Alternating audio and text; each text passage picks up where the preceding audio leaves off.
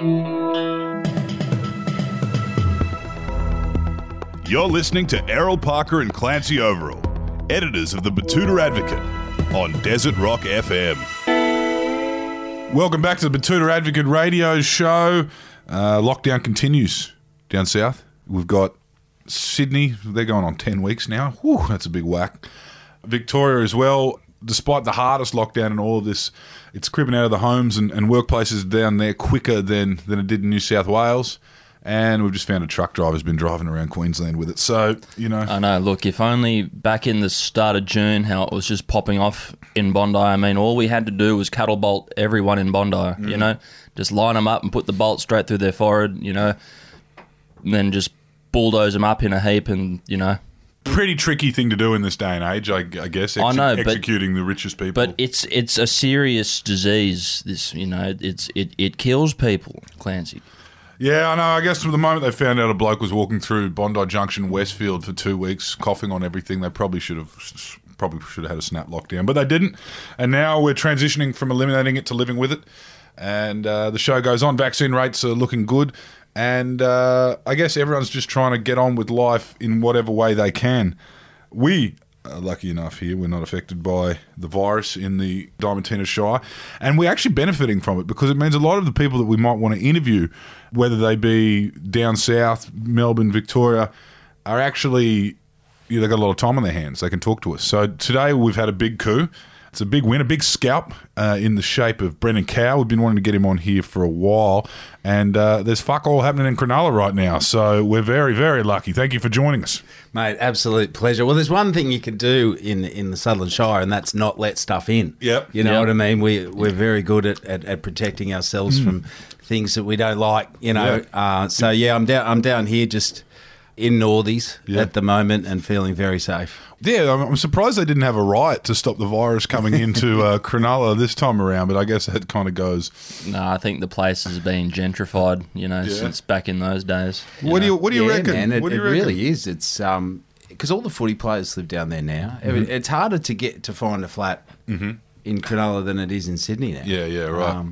I don't head down there since my nan passed away a few years ago. I don't head down there as much. Yeah. And now that the Sharks are playing at Net Strata Jubilee. Yeah.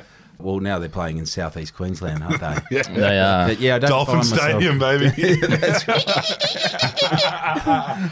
Isn't it great seeing these old school rugby league grounds filled up? Redcliffe Dolphins has more members than the Bronx. Can you believe that? Really? Yeah.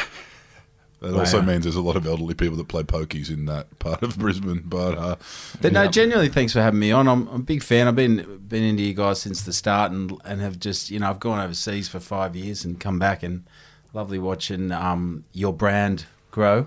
And connecting with Hello Sport. It's one of my favourite podcasts, and you're a punter and dribbler. We discovered that early on. You were calling in on the hotline.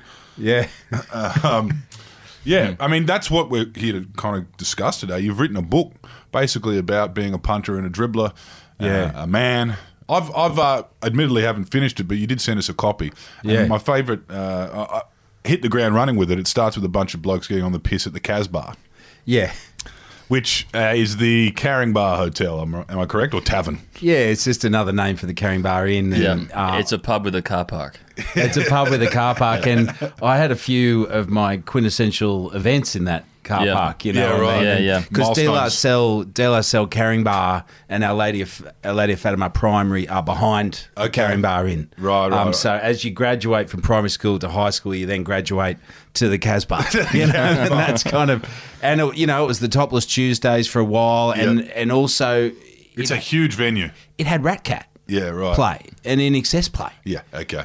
Regularly. Back in those days in 1991, where Noiseworks is playing. Yeah. And it was awesome. During the pub rock. Yeah, that days, incredible pub rock time. But then, you see a lot of guys. And my book's called Plum, and it's about a bloke who's 48, 49 years old. And he kind of, after work every day just heads there, and he's got his 4 boys. Their WhatsApp group's called the Coxless Four. Yep. And one's an ex-Sydney Kings player, ex-jockey, another ex-footy player from Queensland, and they'll kind of tip in 4 to 14 schooners of an afternoon and just bet on whatever's moving. And you know those four A blokes Sydney are sitting. Kings player and a jockey. Yeah, there's a height issue. Yeah. Yeah. Well, the jockey's called Squeaky, and for obvious reasons, his high pitched voice, and the ex Kings player is called Magic Matt, and he's waiting for his second hip operation, and they like going to Thailand a couple for an inverted commas golf trip. Yeah. A couple of times a year, and they're planning. They'd be suffering. They'd be suffering in coronavirus. Those boys, wouldn't they? Basically. The Casbah's as close as you can get to Phuket. Absolutely. I'd say they probably have a tiki-themed smoking section, which is, they often have that fake grass style smoking section. But these guys, absolutely transferable to any suburb and any town. Yeah. And the loyalty within them's really strong. And some of them, like Squeaky thinks this is the peak age, that late 40s. The pressure's off a bit, but you're not heaps old yet. Yeah. You can still hit the piss pretty hard and the rest a little bit, and nobody's watching, and mates are mates, and we've got each other because the kids are teenagers and stuff. And he's like, this is it. You see those blokes at the pub. Some of them have made a bit of coin, some haven't, but it's always surf and turf. They're going to make a day of it. That's for sure. Absolutely. I remember when I did on Surf and Turf, I did a movie called Beneath Hill 60, a World War One movie about the miners where you that go run underneath the ground. ground. And we were there's a lot of surf and turf in Townsville. Yes. And so one night, in the trenches, all the actors, we Yeah. were like, let's come up with different names for surf and turf. And this game just infiltrated the entire crew, and you just saw a whole bunch of actors / soldiers covered in blood and mud at 4 o'clock in the morning going, Ocean and Motion. Lawn and prawn. Lawn and prawn. Someone would just and then a boom swing and yell out, water and slaughter. And the game went on, for years to come. But really, so I've been working on the book for 2 years. I wrote it in lockdown in London last year. Yeah, right. As a way of kind of surviving. I wrote from 8 to 6 every day, and concussion was just starting to be an issue. Like, you're reading about rugby union players, Boyd Cordner's issues. It was early days. Yeah. And that movie with Will Smith. With Will Smith. Concussion. Called Concussion, yeah, exactly. Yeah. That is a terribly made film, but the issue inside it was kind of, It is. kind of before its time. And you see how NFL has just kind of covered it over and go, we don't really care. This is the heartbeat of the nation. Shut up. The Onion covered that very well. They did a story about I can't remember. Maybe it was when the Seahawks won the ring, and the they had Super Bowl. the confetti came down with shredded concussion reports on the Super Bowl. So rugby league somewhere in that mix. And so I was also at that point in my life, like I've been shooting Avatar for a couple of years. I'd had some success in London, and I had a bit of money, and I was like, I'm a writer, but why do I write? And if I'm going to write, I want to write not for money. I want to write, what's the point of writing again? And I remembered I started off reciting poetry in pubs, in Glebe and at uni. And so I thought, I want to write about poetry. And the concussion issue was around. And then I thought, who's the last bloke to get into poems and to find a passion for language? And I thought, kind of a Gavin Miller, Greg Bird, kind of Paul Gallen, ex-footy player. Ian Matthew. Yeah, that kind of... thinking thug who suddenly needs it. And so this great juxtaposition happened plot-wise where you've got this guy, the corridors of his brain are open, and suddenly a few poets start appearing to him, and he stumbles upon a poetry night at a pub, and it kind of helps turn his life around and work on his relationships. Okay, it's funny, you do see those blokes, if you've ever worked in labouring, landscaping on the council, there's always one or two blokes who... Everything else, they tick every other checkpoint of, they're rough as guts. They make those kind of comments, this and that. And then all of a sudden they'll be like, oh, no, that was actually... like we're talking about the Bukowski, Johns. they know that shit. Yeah. Talking about the Johns brothers, they're always in between two books, and they've been ever, and they're curious. And it's a lot of footy players are quite curious guys. They just happen at the age of 4. They were the best at school. And they've been the best at school for the last 28 years because they've just kept being the best at school. But it hasn't stopped their curiosity, and so that's where he's kind of placed. But Peter the Plum Lum's kind of ambling along in life. He's pretty much happy with, being in the shadows and not being noticed. And he's got his girlfriend. His son's going to play, which is kind of the major plot line as he starts to see the carnage of the sport and goes, do I support Gavin? And then his son sees his dad falling apart going, do I do that? Yeah, yeah. Or maybe I do UFC. Yeah. Because then at least if I get concussed in UFC, I saw it coming and I knew what I was up for. Yeah, You know what I mean? And so that kind of all starts to dance around his head, as well as maybe I'll die. Yeah, You know? it's a funny kind of thing down there in Cronulla. I mean, as you said, those characters are transferable to every tavern. I wouldn't say every Yeah. pub, but you know, Every tavern. Wouldn't be too many people like him in, you know, bloody Ultimo or No. Wallara. Yeah. That's I mean, where Annandale. they're those pubs that, you know, they had this most authentic kind of aesthetic. Yeah. Yeah. And then they did them up. And now they've spent $1 million getting it back to that look. Yeah. There's occasionally. I know the big one up in Brisbane, up near, on Caxton Street, was the Paddo Tavern, the Paddo Hotel, and they stripped all of these beautiful saddle seats off the Yeah. bar, got rid of them, Yeah. made it sterile, Yeah. and now they're trying to be like, you know, actually, let's go back to that. Let's go back to that rough, Yeah, ready it's off. like- Yeah, like the What's the name sawdust of in that the pub on beer garden. fucking on Oxford Street in Balimba? The Balmoral, Balmoral, yeah. the Oxford 152. It's called Yeah, now. yeah. Its name is now That the used address. to be a It beautiful used to- old pub. It used Now to be it's- called the Balmongrel Hotel. Balmoral. These are all the pubs in Brisbane, because Brisbane actually is a tavern city. So I'm imagining your book will Yeah. translate there, because Woolworths had this thing back in the day where every corner pub, if you owned a pub, you could turn it into a bottle shop, and that demolished all the locals in Brisbane. So now it's basically, if you want to go to the pub, you got to drink drive in Brisbane, which is sounds a lot like Cronulla. You don't have the corner pubs down there, do you? It's No, big venues. I think we Yeah. also have a postcode. I think we've got 2042, 2024, is it? 2024. God, I haven't lived there in such a long time. isn't it tatted on your neck, mate? or- 2042. No, that's the Southern Cross, mate.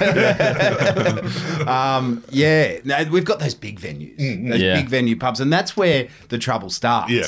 Because you get, you know, I remember from year 10, Yeah. you know, we had the Bombers Yeah. and the Surfies. Yep. And I was at that time, because I went through a phase every 3 weeks, Yeah. so I was just swapping over. But at that time, I was... Jeans were changing shape each That's week. right. I was in the MC Hammer Pants, and then I was a goth. But at this time, I was a raver. I was just connecting at 16 with, you know, dragging mum's car out once she was asleep and going into weird warehouse hangars near the airport and dancing in the green light till 6, and then driving mum's car home via 7-Eleven, filling it up. You know what I mean? Yeah. But the Bombers wore bomber jackets with a rap quote on the back, and they graffitied. Yeah. And then there was the long-haired blonde servers, and they had a big fight out the front of and the thing was, it was the big venues, because everybody gathers into a group, and they're that group, they stare at each other, And then a schooner flies across the room. well, the girl comes through who was dating him, but is now dating Mario. Was dating Mario, is now dating Glenn. Yeah. And suddenly there's a thing that happens. There's enough schooners and whatever, and bang, it's on. Yeah. But you don't get that in a little Melbourne wine bar, No, because that's- everybody's squashed together. You don't get it in the London kind of idea, or the Irish idea of a pub, which is actually very much a public house and a community. That's right. When- Shared bench. You're at Yeah. the fucking Westfield with schooners. That's where. That's you're- exactly right. It is an auditorium for war. It's set And up the goal that way. is, it's just you're going here for one reason, and that's to get alcohol poisoning. Yeah, Where, you know, at exactly. least or like play the machines. in other cultures, it's like I'm going to the pub because I'm hungry, or you know, I'm going to meet a friend here. It's to just meet like, Brett and tell him, you know, well done for his new job, or, you know, Yeah. his wife's pregnant or whatever. But instead you go here, the music's cranked up. It's not even music. It's just this noise. It's like, you know what I mean? The light's purple. It's air Everyone's on steroids, like the dudes. And you don't know if they're gay, straight, or, you know, supernatural. Yeah. And then a girl walks past and she's wearing what used to, I don't know if it's even called a skirt kind of thing. Yeah. And then it's just on at about 10:15. Yeah. And then it's like, that's no, the pride of the South. you can't get a glass schooner anymore. You know, it's past 8 o'clock, so now you've got to drink out of a plastic one, because also that's firmly entrenched in our culture is you fuck people up with a broken schooner glass for some reason. It's just no matter where you go in every state and territory, they just schooners turn into weapons. They do. And it's that beautiful 1-2 of the old, just smash it on the glass, then shove Yeah. into the throat. Yeah, where it becomes a knife. Yeah. There's one. There was a video of that bar fight down in Tassie. I think. Well, I can put it in the show notes, but the schooner glasses. It was like being in no man's land in like the First World War. They're just going pew pew pew pew pew pew. Like there's people there, like they're getting pool balls, fucking schooner glasses. My favourite thing about those YouTube pub fights is just there's no actual conformity either in Australian pubs where, I mean, a group of mates will be terrified of looking different to one another, but like those blokes who go to the pub by themselves, like one's got a long mop of dreads, the other one's sitting there, he looks like Squeaky the jockey, and you just got all these random walks of life who, you know, they come there for the same reason. Yeah. And I find that, I mean, I'm talking about somewhere like the Casbah, which is obviously a cult, you know, I mean, I guess Northern Beaches of Sydney would have their own version, and they certainly do on the Goldie and the beach towns in Queensland. That place would pump on Christmas Eve. Is that the place? Yeah, that's absolutely. what you're thinking. Every single person you know's there. Yeah. And everybody everybody mocks it and laughs at it. Yeah. But they need it. You know, and I think every suburb has that place where it's the laughing stock, it's sad. Yeah. But I'll see you there. You know. And Where'd you end up last night? Oh, the cat. I'm going back this afternoon. Yeah. I left my coat there. I woke up in the dunes at a fucking Wanda Beach. Well, no, we used to. That's when I was doing my experimenting in the rave scene. One of my mates was a competitive four-wheel drive guy. So we go out to like out to Kurnell, to Boat Harbour and stuff, you know, and experiment with certain things and get the go off the sides of the hills where they shot some Mad Max out there, and there's feral. There was rumours that there was feral people out there in their corrugated iron, and so I had a lot of wild experiences, and we'd get bogged, and you'd have to walk 6 hours, you know, back to Cronulla, and it was really kind of fortress stuff out. It was wild out there, you know. So when did you leave Cronulla for the? What, it's not CSU peninsula Mitchell. down there. Yeah, so you went out to Bathurst. Was that your first? Yeah. Was that your first? That was it. I was 18 years old, and I remember I was playing in a band in Cronulla and with a few older dudes, and I remember my mates being on the lawn at Caringbah as Mum and I and my sister drove to Bathurst. Yeah, right. And there was something about it because I auditioned for all the drama schools. NIDA. And I didn't get in. Yeah. And one of them, the NIDA one, she asked me to do my Shakespeare Across a Chasm, and I didn't know what a chasm was. I thought it was an acting word for go crazy, you know, but it actually is just a big hole in the earth, if anybody wanted to know. So I didn't get in, but I remember going out to Bathurst, and Bill Blakey was there, and I was walking around this kind of charming, weird old country town campus just thinking, I'm coming here. And there was something about being a storyteller the bloke talked about. He goes, you're not a tool in a toolkit here, you're the whole toolkit, and you can do whatever you want, radio, and there was something about that for my kind of Did you do the whole whack out there? You did a full degree? I did the full degree, So I left Cronulla there, and, you know, I'd only, you know, I was a Christian guy. I thought you voted Liberal. I hadn't run into too many gay people, you know, or anything. And then I suddenly, you know, the first time I worked on the library lawn, there was a guy in a midriff with Christianity Sucks on his T-shirt. There was two ladies kissing and different cultures. I moved in with a gay bloke, and he started getting onto another bloke, and I had to go, am I homophobic? And I was like, they look like they're having a ball, you know?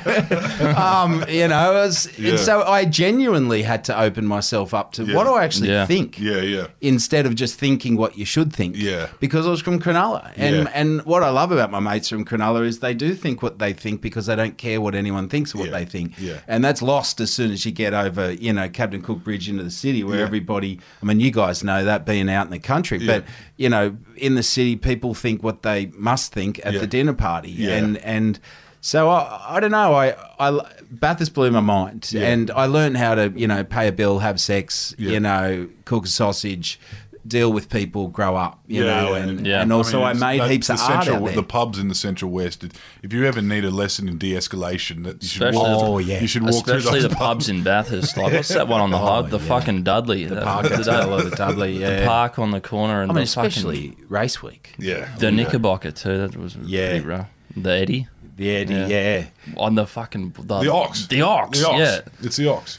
The Oxy, I worked in that bottle shop actually for a while. The Common Co. That was good. Race Week in the Common Co would have been a bit of fun. Well, doing the theatre media course, we performed at Race Week. Right. So we would take a performance piece into the pubs. What down to the Oh, was that the flash dance type shit? What do they call We it? had To we the- had this big Elephant and Castle? vehicle. No, we go to all the pubs. Oh, right. Yeah, but you call it... Is it called mumming? Is that the thing? Yeah, Yeah, the yeah, mumming yeah. show. Where they launch these fucking thespians on these fucking V8 fans. And Yeah. Tell us Kinda how like that goes down. Survivor, really, Yeah, isn't it? that's a real... Yeah, no, we all had to come up with these mumming shows, and they're kind of live performance shows. And because the whole philosophy behind the theatre media course is there is no black box theatre. Everyone in the world is the audience. You inflict yourself on them, kind of commedia dell'arte circus style. Yeah. So I went into a pub as a reformed Mormon in tights. And Amy, the girl that was with me, she got up, she flashed her boobs. So the whole pub turned around. And then I went, hello and welcome. First of all, I would like to challenge anybody to scull a jug of beer quicker than I can. And so a guide came up. I'd scull the jug of beer quicker than him. And have I got your respect? And so we'd shown them boobs. Yeah. And then I had shown them I can drink a lot of beer fast. And then they would watch us. Yeah, right. And we would do a 20-minute show. By the end, Glenn and Brett and Phil and everyone's getting up on the bar doing Really? playing a character. Throw the hat around, get $1,000, Yeah. walk out. We go back onto our vehicle, which was a percussive vehicle, where we were playing drums on the vehicle that was made of scaffolding and wheels. Go down the next pub. Yeah, I right. don't know how we didn't get murdered.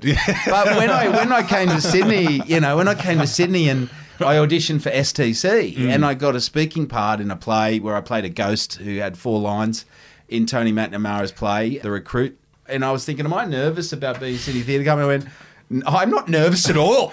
I just did race week. Yeah.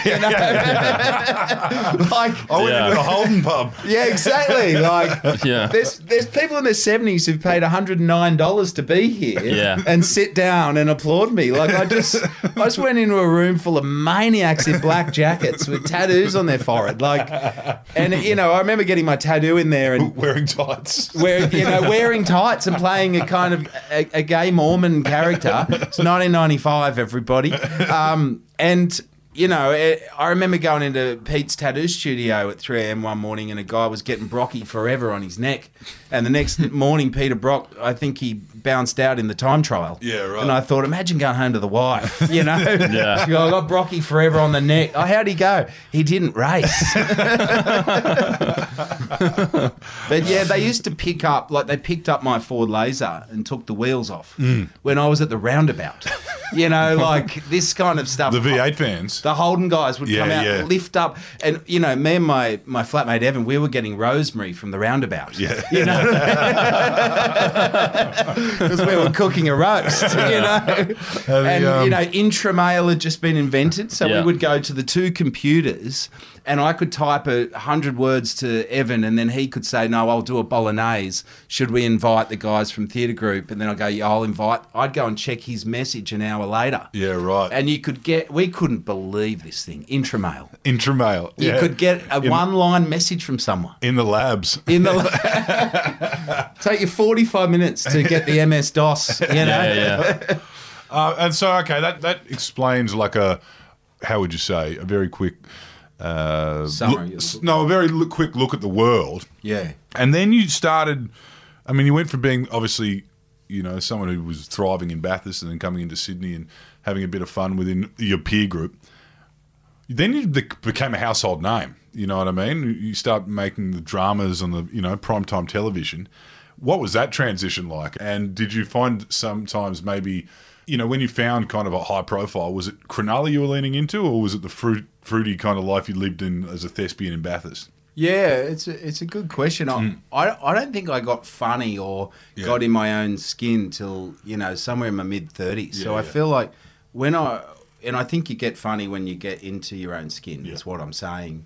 And I think when I was 26 and Love My Way happened, and I started a high-profile relationship, I fell in love with an actor, and suddenly I had my own TV show, and I was winning awards. I was going to these things called the Logies, all sorts of stuff was happening, and it was quite overwhelming. It was everything I'd ever wanted. Yeah.